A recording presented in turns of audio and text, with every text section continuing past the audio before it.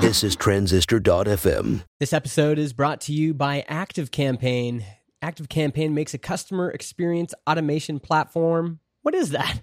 Well, it's a complete set of tools for marketing teams and entrepreneurs that want to engage their customers and stay engaged with them long after their first sale. So with their platform, you can create more than just a funnel. You can send each lead the right message, turn them into a customer, and then educate them so that they adopt your platform, stick around, and ultimately become advocates. If you think this is right for you, you can start a free trial at activecampaign.com/buildyoursas. With that URL, you get a second month free and 2 free one-on-ones. We highly recommend them. Go check them out.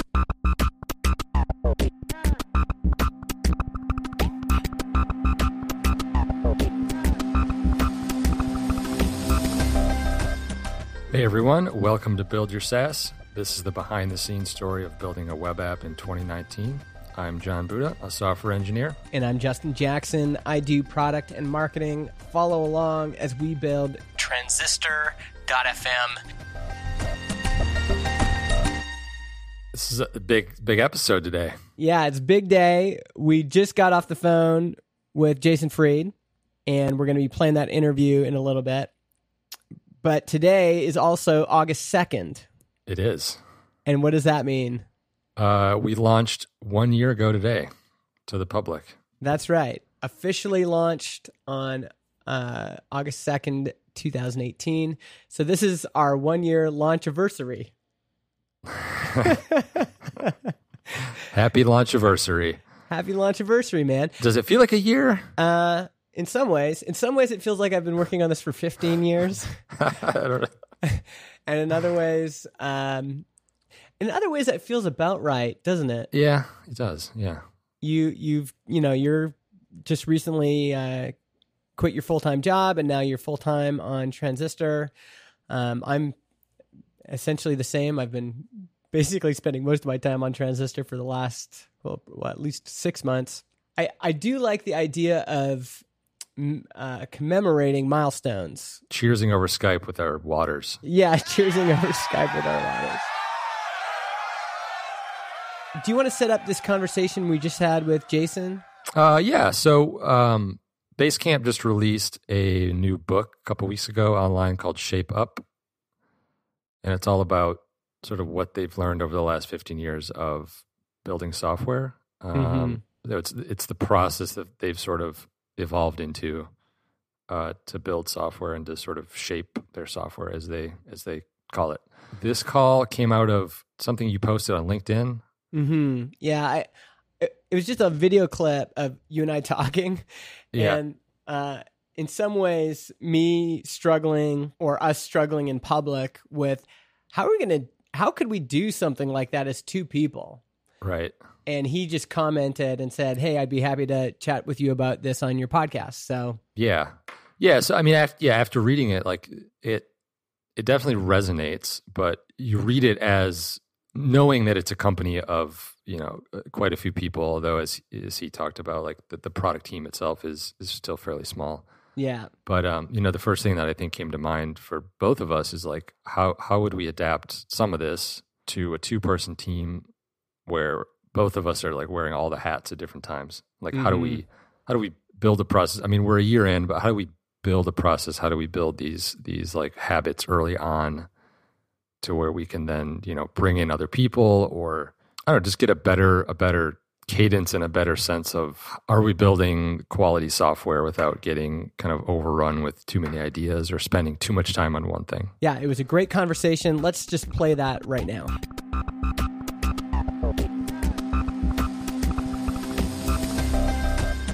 So this all started because John and I were talking about Shape Up, which is the new book that Basecamp just put out, but written by Ryan Singer, right? Yes, Ryan wrote the book. And it's all about how you folks work there. Specifically, I think, well, to be honest, the part I'm at in the book is when you're talking about 6-week cycles. And in our conversation, we were like, I wonder if that could work for what John and I are doing with Transistor. And you commented on LinkedIn, well, let's record a podcast and talk about it. So here we are. Here we are. John, you had a specific question about, what was it? When they were starting? Yeah. So, I mean, obviously the book came out of 15 years of experience building software as a team and a growing team, and the lessons that you've all learned from that. But I think like a lot of our audience is small teams and, a single person or a couple people trying to start a company. And I think one of the challenges that we've noticed with Transistor is sort of how do you build a product with two people? And after reading Shape Up, I think the first question that came to my mind was like, how would we apply this to a two-person team where there's not a leadership team that is their sole purpose is to, plan the product and shape the product, and then there's not other teams that are building the product. You wouldn't have all the same roles, but you'd have all the same hats, essentially, where multiple people would be wearing, or someone would be wearing multiple hats, which is how it was. Like when we first built Basecamp, we had basically 3 people working on Basecamp, maybe 4. So bigger than you guys, certainly, but like still much, much smaller than we are today. Although we didn't follow all the same ideas back then because we didn't have them yet. But the fundamentals were there, which is that long projects destroy morale. When things don't ship, you get frustrated. And then you also begin to second guess.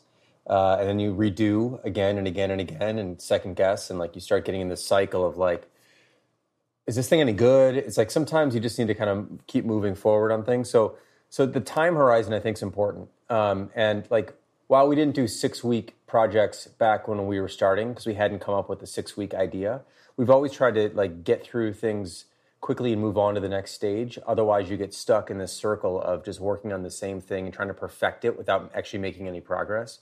One way to think about it is like we're working on a new product right now. Something we said we wouldn't do, but we are. We are doing now. Liars. Not a new version of Basecamp, but actually, we'll be working on a new version of Basecamp soon too, but a whole new product. And the way it started was just a few of us exploring some ideas, and that's like R&D mode before actually setting into build. That is not something we scope with time necessarily. That's just like we're exploring an idea.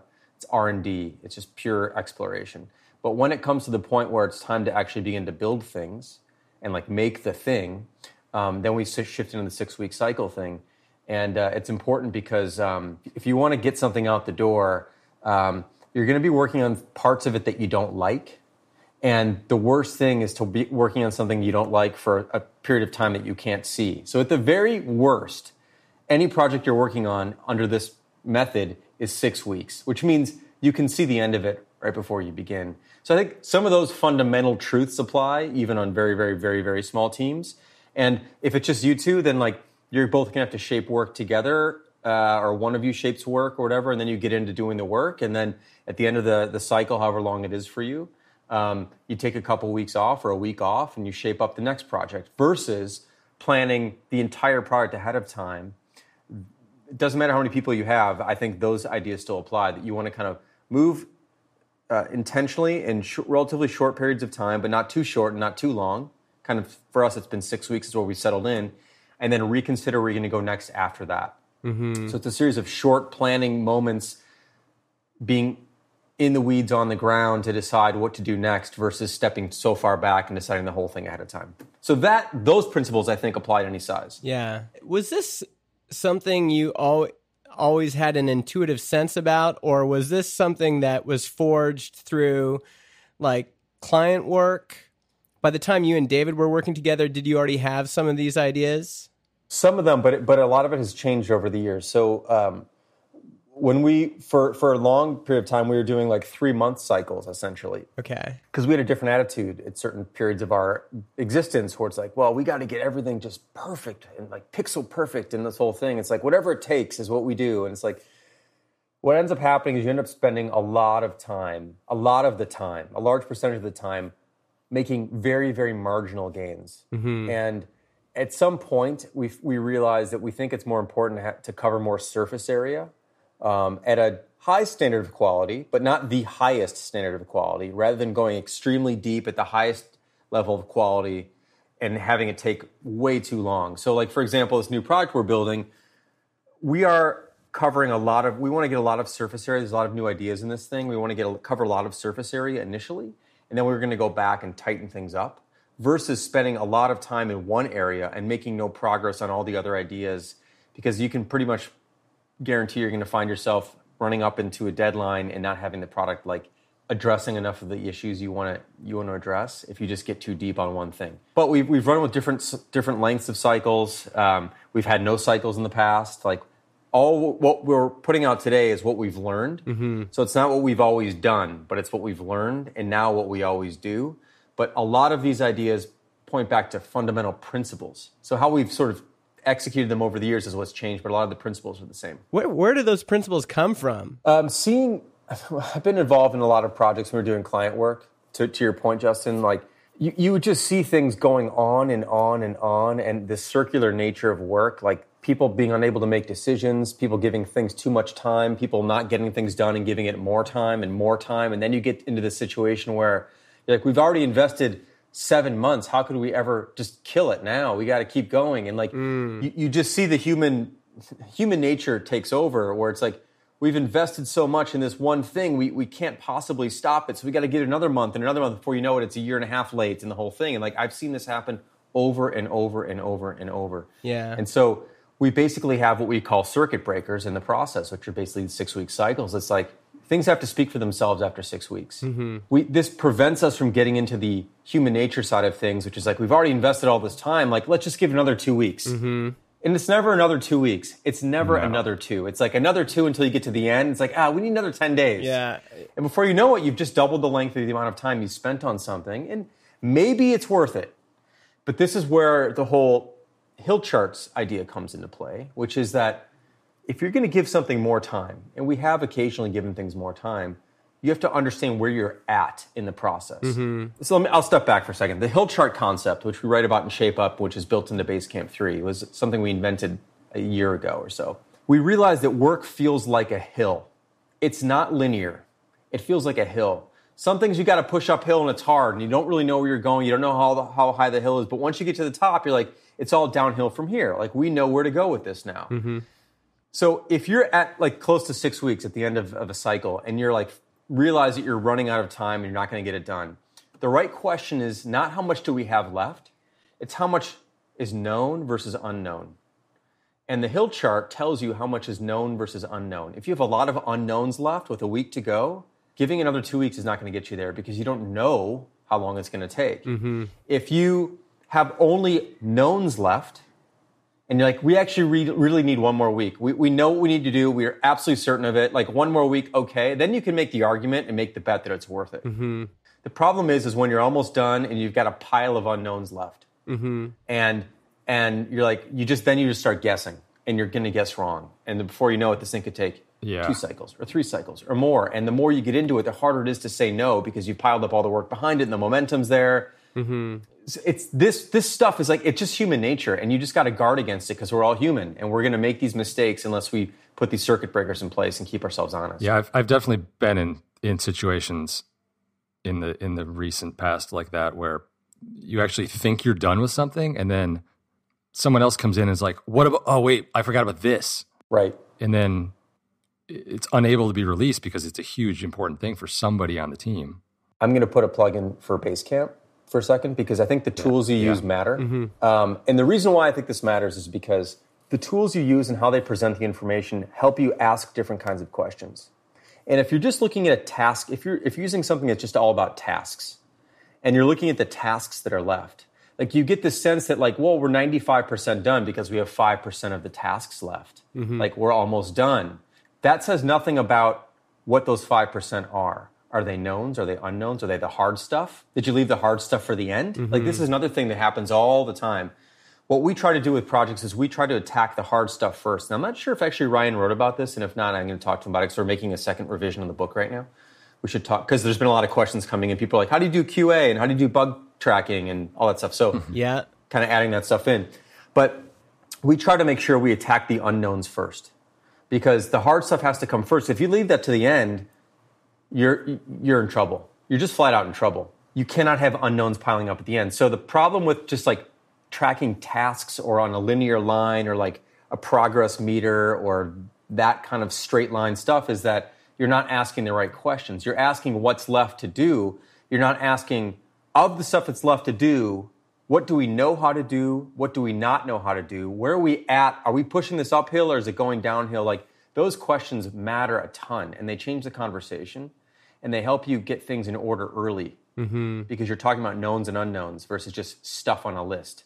Stuff on a list can be prioritized. Well, prioritized by what? Like, by how easy it is to do, by how much we want to do it. It's like how, versus like, are these knowns or unknowns? Are these hard? Is this not going to be hard? What do we know? Where are we at? It helps you address these things. So anyway, different point of view, different way to look at projects. Yeah. And for you folks, is an unknown everything? Is it like, for example, John was just working on a multi-episode player. And to do that, he had to learn a new JavaScript framework thing. So that was an unknown. But there's also unknowns like who is this for and what is it for? Like much more like baseline philosophical. And at the beginning, you might think something's a good idea, but once you start to work on it, you go, well, we actually don't know who this is for or what they're going to use it for. There's also unknowns like, what will it look like? How will it function? So are you talking about all of that? Or is the philosophical stuff figured out before all of this? Yeah, the philosophical stuff, why are we building this? Who is it for? Not necessarily what's it visually going to look like, although there's like, we come up with just a general sense, but it's up to the design team to figure out that. And it's not about like how we can implement that. That's up to the development team to think about. But the shaping process is about, and I'm going to use the word confidence, which is like statistically inaccurate in a sense, because it's all just a bet. Yeah. And this is part of why we call them bets, because it's like there's risk involved here. Yeah. But like by the time we decide to take on a project, we have to know why we're doing it. We have to be clear about what it's for, roughly how it's going to work, like at a big picture point of view, not like code picture, but like at a big picture point of view. And not exactly how the UI is going to look, but roughly like how could it look? This is what shaping is about. And a project is not we don't take a project on and we don't slot it for a 6-week cycle until all that's out of the way. Yeah. There should be no philosophical questions in the middle of the project. Like if you're doing that, you haven't done the shaping upfront enough.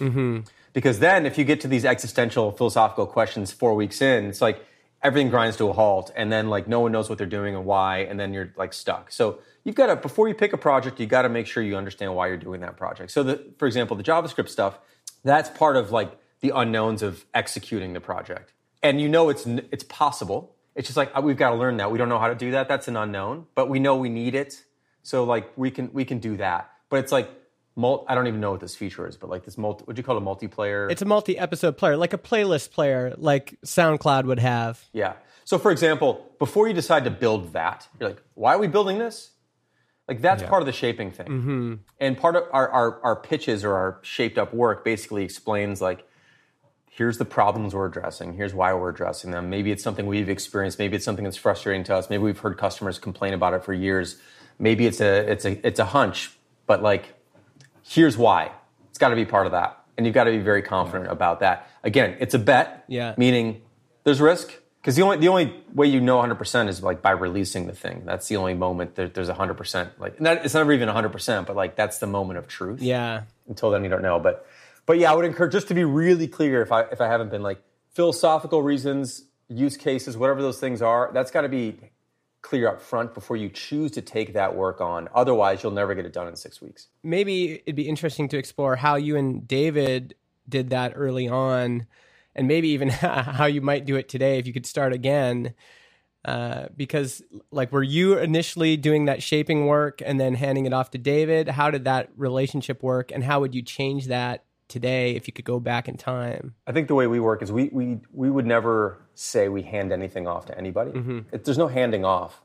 It's very much, we work very closely together. In the early days when we didn't have the term shaping, that's like a term we kind of have come up with over the last couple of years or a year and a half or whatever it's been since we've been talking about that word. First of all, when we built Basecamp, we built it for ourselves. And so we were not building it for anybody else. So our philosophical point of view was simply like, what do we want? What do we need? So it was actually very simple in that regard. We weren't imagining what other people would want or how they would use it or any of those like use cases that you have to imagine. We just did it for ourselves. So that was actually quite a bit easier. But even there, if we just pause there, Yeah. you've got a team of 5 people, and everybody's got ideas about what this thing needs to be. Everybody has ideas of what this should look like. Yes. Everybody has their own sensibility. Even if you're building something for yourselves, it's like trying to take your family on vacation. Like, the kids want to go to Disneyland, mom and dad. So how did you figure that stuff out? How did you shape it when you were a small team? For one, it helps to have a shared point of view on like what you're building. Mm-hmm. Second, there's a number of things. Second, like we took very small steps. So like, it'd be unlikely to have radically different points of view on like what it looks like to post a message to Basecamp. It's not like, it's like we need to make an announcement that we need to see and our clients need to see. Like we need a big text area to do that. Mm-hmm. People should get a notification of some sort. Like we're not creating controversial stuff in that regard. And most products are not controversial either. Yeah. The problem is when people imagine like all the things it could possibly do versus like, we're very good at figuring out what does it need to do. Mm-hmm. There's always disagreement, and there still is today on everything that we do, of course. But like at the end of the day, like you argue it out, you debate it out, and on every project we have this idea called point, where there's always a point person on every project, and that hat rotates.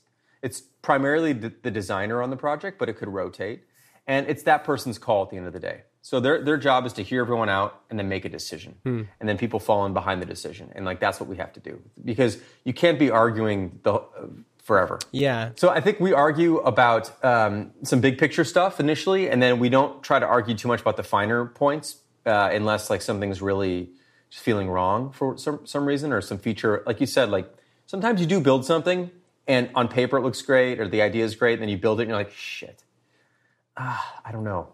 And that's happened recently.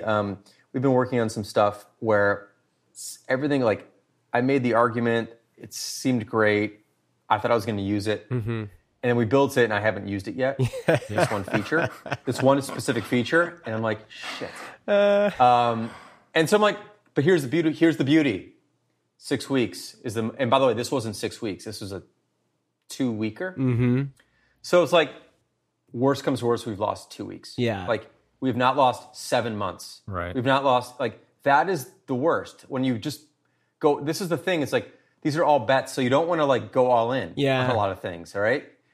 Because some of them are going to be wrong. And so that's why it's really nice to have things that maximum 6 weeks, take maximum 6 weeks. Yeah, that is good. It really does take the morale busting aspect out of it.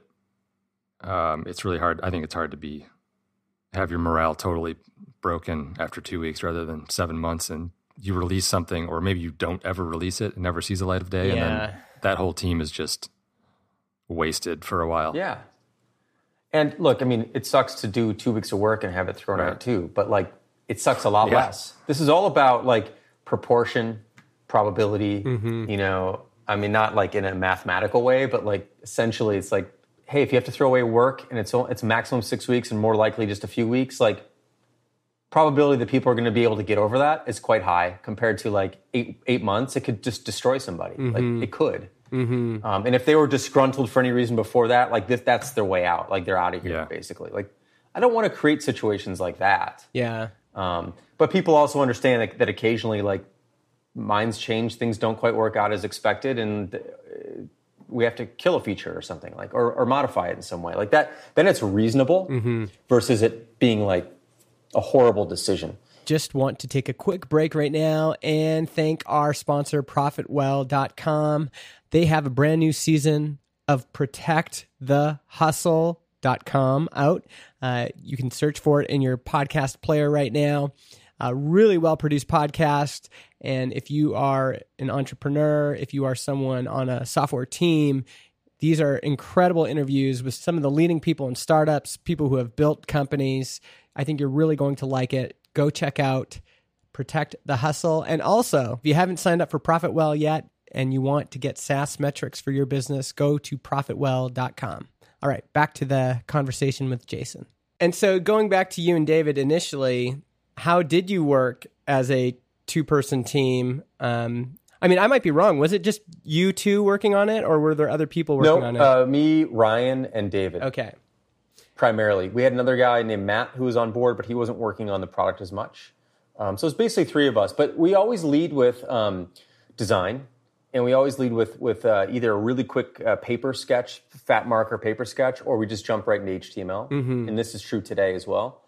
Of course, not on iOS and Android, but for the web, for desktop. We lead with HTML. So like the work is like within a day, there's something up. And it's basic, and it's something, but now David can go and we can discuss it, and we can, like, this is how it's supposed to work, and we talk about it, and he can start to plug some stuff in, then we can trade back and forth. He can go, hey, I can do it like you guys designed it. Could take 6 days to build it out like that, or, you know what, there's a 2-day version of this. If we change this from this to that, like, what do you guys think? It's like, I think that's worth it. Let's do that. Let's do the 2-day version. Like, that change is fine. Or some things like, no, this is really...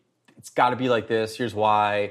And like, you can't always tell someone it's got to be like this. So you've got to kind of, you've got to keep some in your pocket and give some away. And like, sometimes you decide like, this isn't worth fighting for or whatever. But we're always trading concessions and discussing points of view. But we're always looking at something that's real, which is fundamental. Because if we're talking abstractly, it's very difficult to get there. So that's why design leads, we put something out there, it's in HTML, we can begin hooking it up. Dave, you can go, hey, how about this, how about that? Would you trade this for that? Yeah, okay, let's do it.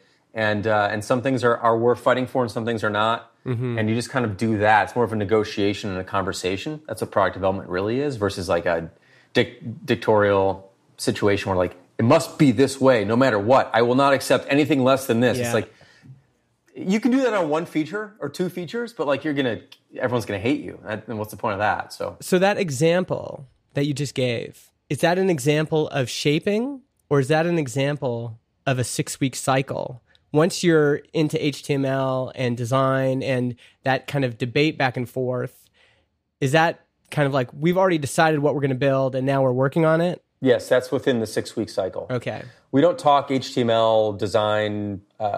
We have a sense, like before we take on a project, we'd like run it by David or Jeff here and say like, is this reasonable? Like, do you see a path here that this can be done, basically?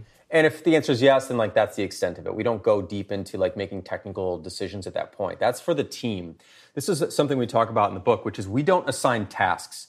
We assign projects. Yeah. And the team decides, they have full autonomy to decide like technically how they're going to implement this, design-wise how they're going to implement this. So if we're even talking HTML and deciding about there's a 6-day version of this or 2-day version of that, whatever, the product's already been shaped up and we've already begun working on that. So within that period of time, that's when those sort of trades happen. Yeah. Okay. Yeah. So yeah. Don't think of shaping as not technical work. There's no HTML yet. There's nothing that could ship at all. It's like it's the concept. The concept is being hashed out and it's being presented in a way where it can be explained to others. And then basically clock starts on the Monday where we decide to begin the work, and like now it's the team can decide how they want to approach doing it. And then amongst themselves, they decide like what features are worth it, or what version of execution is worth it, which things are worth doing, spending 6 days on versus 4 days on versus 2 days on. And like you sort of start to trade, we call it trading concessions. You begin trading concessions while you're working, but not before. I mean, I like this idea a lot. I'm trying to picture how John and I would do this, because the idea of like, we're going to take, I think you said roughly you spend 2 weeks on shaping. I don't know if that's accurate, or there's 2 weeks in between cycles typically where we will shape up final projects. But sometimes the shaping process can go on for months, here and there, right? Like Ryan and I will toss ideas back and forth. We'll explore some stuff. We'll get like kind of far and then hit a roadblock and be like, let's put this on the shelf for a while, come back to it later, or have a breakthrough on something 3 months later that we talked about 3 months before. So there's a bunch of stuff that's always in motion, always like kind of floating around. But roughly the 2 week period before we begin a new cycle is when we go to the betting table essentially, lay some stuff out. Like, here are the things we think we should do next. And then we kind of those things have either been fully shaped up or they've been mostly shaped up, and then we kind of polish them up and get them ready to go, and then they're ready to go. But the actual process of shaping up work can like span. You can connect dots to discussions months in advance. So it's not really a moment. The only kind of formal moment is when we actually decide the projects and then like polish them up and write them up for the teams. But there's a lot of informal back and forth, playing around with ideas, discussions, observations, intuitions. Hey, we should try this sometime. Hey, should we do that? Hey, this is really irritating. What do you think? Let me think about it. I'll get back to you. There's a lot of that stuff that's happening, always bubbling, even within cycles, because it's always happening. Yeah. So it's not about like, don't think about anything until you have 2 weeks to think about it. It's not about that. It's like you're always thinking about stuff and you're always talking about stuff. Even while you're working, like a new idea might bubble up. So as we talk about in the book, there's kind of like these idea of the big batch, which is like the full 6-week project. And there's like the small batch, which are like the 2-weekers or 3-weekers. Sometimes, so the way it works is a team is dedicated to a big batch or full 6-week project, and then a team is dedicated to a series of small batch or couple-week projects. Sometimes we only schedule a team basically like 4 of the 6 weeks. So they've got a couple small projects to do, and we leave 2 weeks at the end for sometimes for new ideas that bubble up as we're working, or like as we're building something, we're like, this could be so much better if we had 1 more week to work on it, because as we built it, we came up with another thing. So we sometimes leave a little bit of spare, empty space in there to do that. Sometimes we don't. Just it's another way of being flexible there. One thing I've been thinking about is just how I'm used to doing all of this stuff individually, right? When you're working on an individual project, you're always thinking about it, and then you're implementing it, and you have this cadence that kind of makes sense. Jumping from 1 person to 2, now I can see it feels like, wow, I need to learn a whole new skill set here, because to coordinate work between 2 people really does require some sort of system like this, right? I think part of me is like realizing, like, how would we actually implement this? How would we just take a day a week? Getting it into my natural cadence, I think, is what's challenging. I'm just used to like thinking about work and then doing it. And now it's like, okay, I have to learn how to do work with somebody else. And I realize I need some sort of rails for that. But implementing it is the part that I just can't visualize it. I can't visualize how I would do this, on a week-by-week basis. Well, you're not doing it what part of it? Like you're building all the time, I imagine. Like you're building things. But like... Yeah. I mean, I know you've got ideas. You think about stuff all the time. Like you don't. What I would try to be careful about doing is like forcing yourself to think about ideas at this. This is the moment when I think about ideas. It's like not really like that. You've got stuff bubbling. You guys have a product. You're thinking about what it could do later. You don't need to think about everything it could possibly ever do. Just like what are the next things you want it to do, and what are the kind of the next set of improvements you want it to have, and you start to think about that, and you set up like the next 6 weeks is like we're building these features or whatever it might be, or maybe it's 1 feature because it's just 2 of you or whatever it is. But like while that's happening, you can have other ideas for other things too, and you just kind of make note of it. Cycle ends, and you go, what do we want to work on next? Well, here's some stuff we've been thinking about. Do we feel like we're pretty confident in these things? Or are there tons of unknowns? Are there big unanswered questions? Do we really know if anyone wants this? And those projects probably aren't ready yet. So like, what do we feel like we could do next that we're pretty confident in? I mean, all this stuff is hard, but like, you don't have to make it harder than that. The fundamental point is that you go into, when you decide to take on a project, you have a really good sense of what it's about, what's involved. There's no big unopened questions. Yeah. That you're ready to go on that piece of work. That's the fundamental idea here. Because what you see all the time is that people get involved in projects and they don't really know why they're doing them, and they have a general sense, but then they start to be second guess. Someone else brings a new idea in, and you don't know if it's like within the scope of the concept or not. And so there's a bunch of debate that opens up. Before you know it, you've blown 2 or 3 weeks arguing. Things going all over the place. Like it's going in different directions now. No one knows where it's headed, and like you've just wasted 3 months. Yeah. Arguing, and not even arguing, but building something that's like it's incongruent. It's sort of pointing in different directions. It's not really clear why you did it, but you did it because you were under pressure to make something. It's like you don't want to avoid those situations. That's where projects go south quickly. Yeah. You want to make sure that whatever you're working on, you have a pretty good sense of the boundaries of it, the scope of it, the why of it, roughly the idea behind it.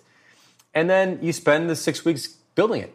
and then you're done. And that's the point, is that you're done. So it cannot go on. Yeah.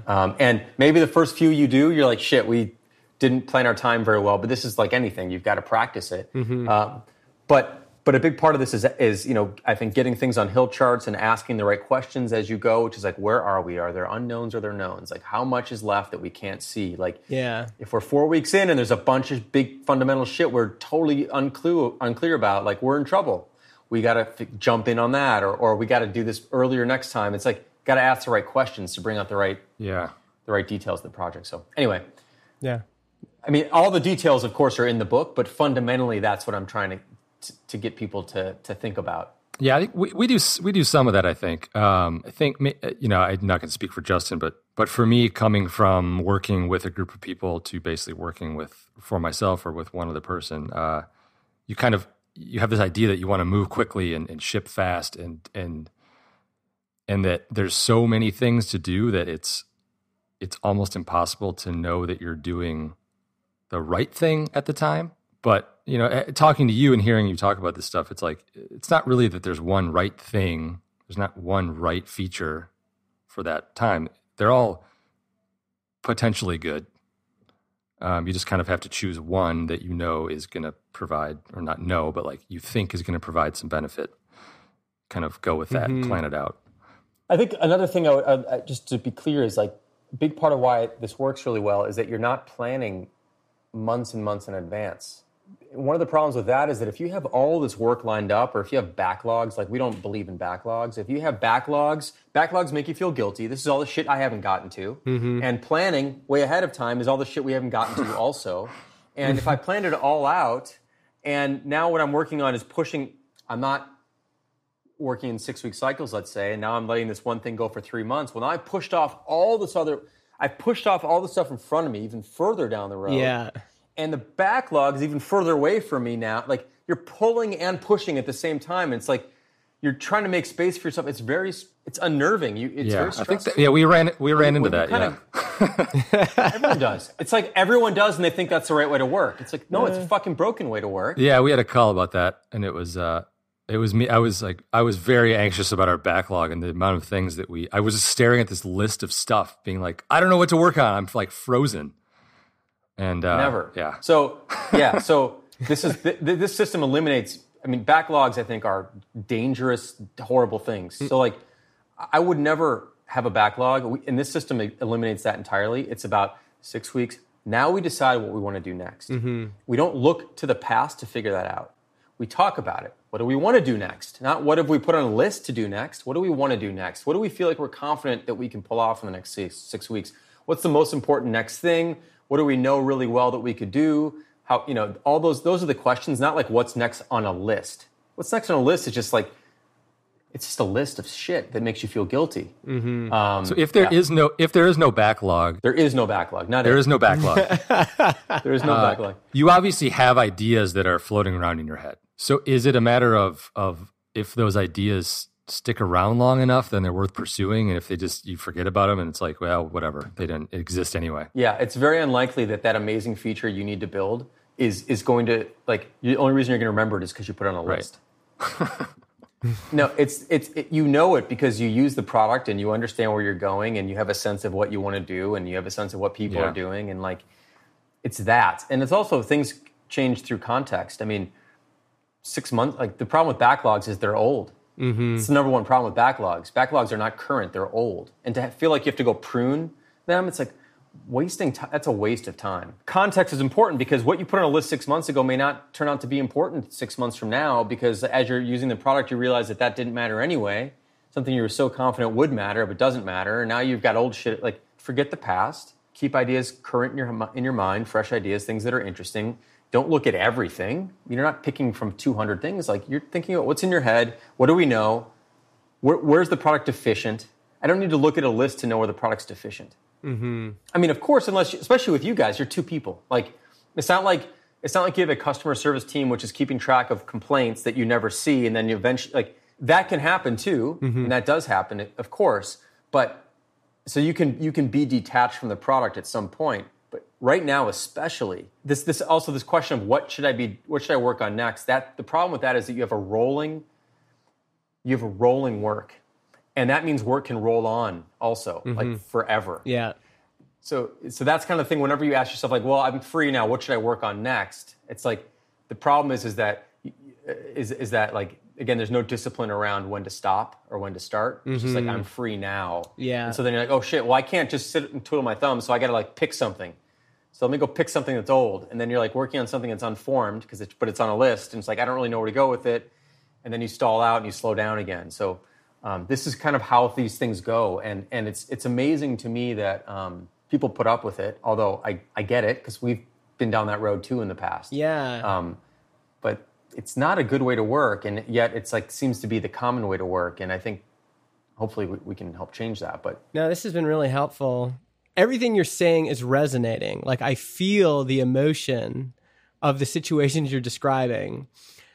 And I think the only challenge, of course, is before you've done it that way, before you've had some sort of system around this, and you're used to, actually, Derek Sivers just has this article about old clothes and new clothes. Like, you're used to wearing the old clothes, and you might look at the new clothes, like I'm like looking at it like, okay, that makes sense, but these old clothes, I'm just used to them. I'm used to waking up and going, okay, what am I going to work on today? Well, this looks good. And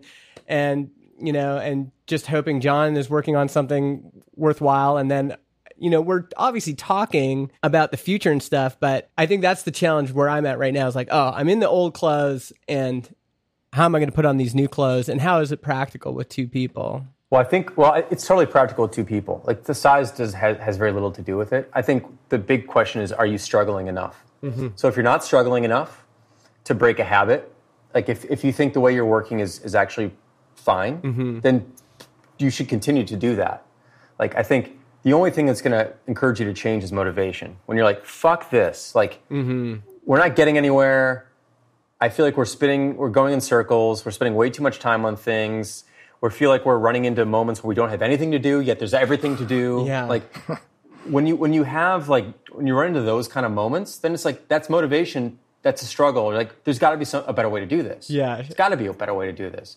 It's like really that moment when I'm going to write about this. It's one of the reasons I like doing interviews and podcasts is like something comes out of your head and like this feeling that like I have nothing to do, but there's everything to do. Yes. That is a very real feeling. And I think, John, you just described that. And like, that's one of those moments where like those things should not be happening at the same time.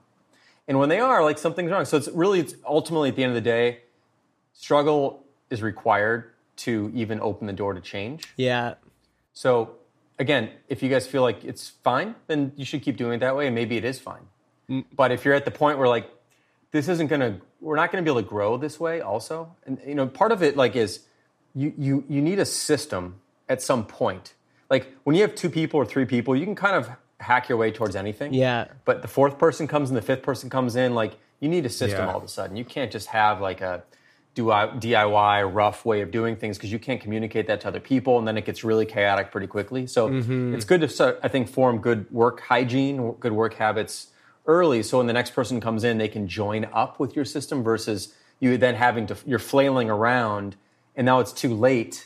And then it's even harder to implement something. I think this discussion is timely too, because we've recently been talking about maybe hiring a customer service person, at least part-time, and I think we both want to, but part of me is like, now we have someone to manage, and like, if we're already sort of frustrated with how we're planning and managing right now, like, how is this third person going to fit in? Yeah. Starting those habits early, I think, is a good idea. Cool, man. Well, I appreciate your time. This is, you're very good at articulating emotion that I think a lot of people have felt before. So the emotions that are inside that have never been articulated, stand-up comedians do this all the time. They say, oh, but this is the way you feel. And so as you're talking, I'm like, oh man, that is exactly how I feel, although it's never been articulated like that. I think the only reason I can do that is because I felt that way too. Like, we've been working on this system for a long time, because we've had those moments where it's like, this doesn't feel right. Like, this is complicated. Things aren't going well. Like, we've had to come up with these things. So I've felt all these things, and still occasionally do. It's not, like, what we have is not a perfect system. And even if the system was perfect, we don't execute it perfectly. Yeah. We still run into these things occasionally where it's like, shit, we're too far down the road here. We should have thought about these things earlier. We should have talked about this more. Like, we should have gotten this unknown out of the way. What are we going to do? God, we need to give this another week. Like, we still run into that stuff. So I still feel those moments too. But we try to, like, none of this is theoretical. This is a practical system that's been built based on, like, working on software for 15 years and being very conscious of problems working on software for 15 years and human nature and all that stuff, and not like trying to come up with a system that sounds good on paper, but really like practical system that like really addresses the things that people deal with all the time working on projects. So I hopefully it's helpful for you guys, and hopefully this conversation will help others who are like, I don't quite get it, or I'm not sure what to do, and maybe they'll resonate. Maybe the emotional angles will resonate and go, yeah, that's me. Now I see it. Or maybe not, but thanks for allowing me to just mumble for a while. Yeah, well, maybe we should touch base again in a little bit, and we'll see. We'll talk about how we were able to apply some of that. Because eventually, I mean, ultimately, we have to figure this out in our way as well. Having some sort of like direction to head is helpful. So, yeah, cool. Is there anything else you want our listeners to know? You want to tell anyone about something? No, I mean, I'm sure you'll link up the book. This is kind of what we've been talking about, Shape Up. And there was actually a couple, maybe relevant. We did a couple podcasts recently on the book and had like this round table with a designer, a developer, and Ryan, who's head of strategy, who wrote the book, talking about the process and how it helps them. So we just did an episode on that on our podcast, rework.fm. Yes. So I would link that up because that's a good roundtable with a designer and a developer talking about how they work together on a project and sort of the changes they've seen at having implemented this system. So I think that might be something people can really understand as well. That's great. Are you folks going to eventually put this in print somewhere? Yeah, the plan is, so we released it as a website first for a number of reasons. One is we wanted people to be able to like link to it and refer to like individual pages or quotes. In fact, if you select some text, you can like tweet that text. Like we kind of put that in there, and then the other thing was that we knew that once we put it on the market, so to speak, like we'd get feedback like any product. And we realized that there's a few areas, we knew we'd be missing out on a few things. Like, what did you really want to know that we didn't quite say? And so the two things that have come up specifically, it's been a number, but the two things have been like, how do you integrate QA into your process? Yeah. And also, what do you do with bugs? If a bug comes up, do you stop everything and fix it? Do you slate those into 6-week cycles? Like, how does that go? So we're currently, like next week, going to be updating the book in a few different areas to talk about that. Also, another one that comes up, the third most popular one really is about team size. Like, how do we implement this as a small team? Because we talk about how we have 50 people. The thing is that we don't have 50 people working on product. We have like a dozen or so. Yeah. So we're actually a lot closer to the small teams people already have than maybe it sounds. But we're going to talk about the difference between like 3 people and maybe a dozen or multiple teams working on something. So we're going to include that as well. Once we have that in place, we feel like we've really kind of nailed it. Mm-hmm. And then we'll do a PDF version. We'll do a Kindle version, and then eventually we'll do a print. Probably eventually do a print version, and also do an audio version. But we kind of wanted to get out there amongst the community first, and then shape it with them afterwards, basically. Cool, sweet, man. Well, super helpful. Thanks. Yeah, thanks a lot for the time. Yeah, thanks for your time, man. You bet. Talk to you soon. Take care, guys. Thanks. All right. Well, that was our conversation with Jason. It was good. Yeah, it was good. It was a lot of insight. He really brings fresh set of eyes to these problems, and I don't know, we hope you all got something out of it. Let's quickly thank our Patreons, and then we will say goodbye for this week. John, who supports us on Patreon? All right, we have Noah Prail. That's right, brand new. David Colgan. Also brand new. Robert Simplicio. Colin Gray at Elitu.com. Josh Smith. Ivan Kirkovic. Brian Ray. Miguel Piedrafita, Shane Smith, Austin Lovelace, Simon Bennett, Corey Haynes, Michael Sitver, Paul Jarvis and Jack Ellis, Dan Buddha, my brother, danbuddha.com, Darby Frey, Samori Augusto, Dave Young, Brad from Canada, Sammy Schukert, Dan Erickson, Mike Walker, Adam Devander, Dave Junta. Kyle Fox at GetRewardful.com. And our sponsors this week, Active Campaign and ProfitWell. Thanks again, everyone. We will see you next week.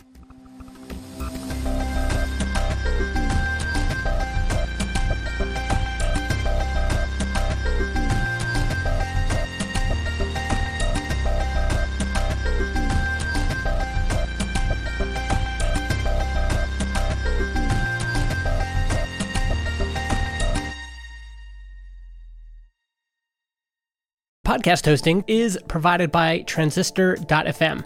They host our MP3 files, generate our RSS feed, provide us with analytics, and help us distribute the show to Spotify, Apple Podcasts, and more. If you want to start your own podcast or you want to switch to Transistor, go to transistor.fm/Justin and get 15% off your first year.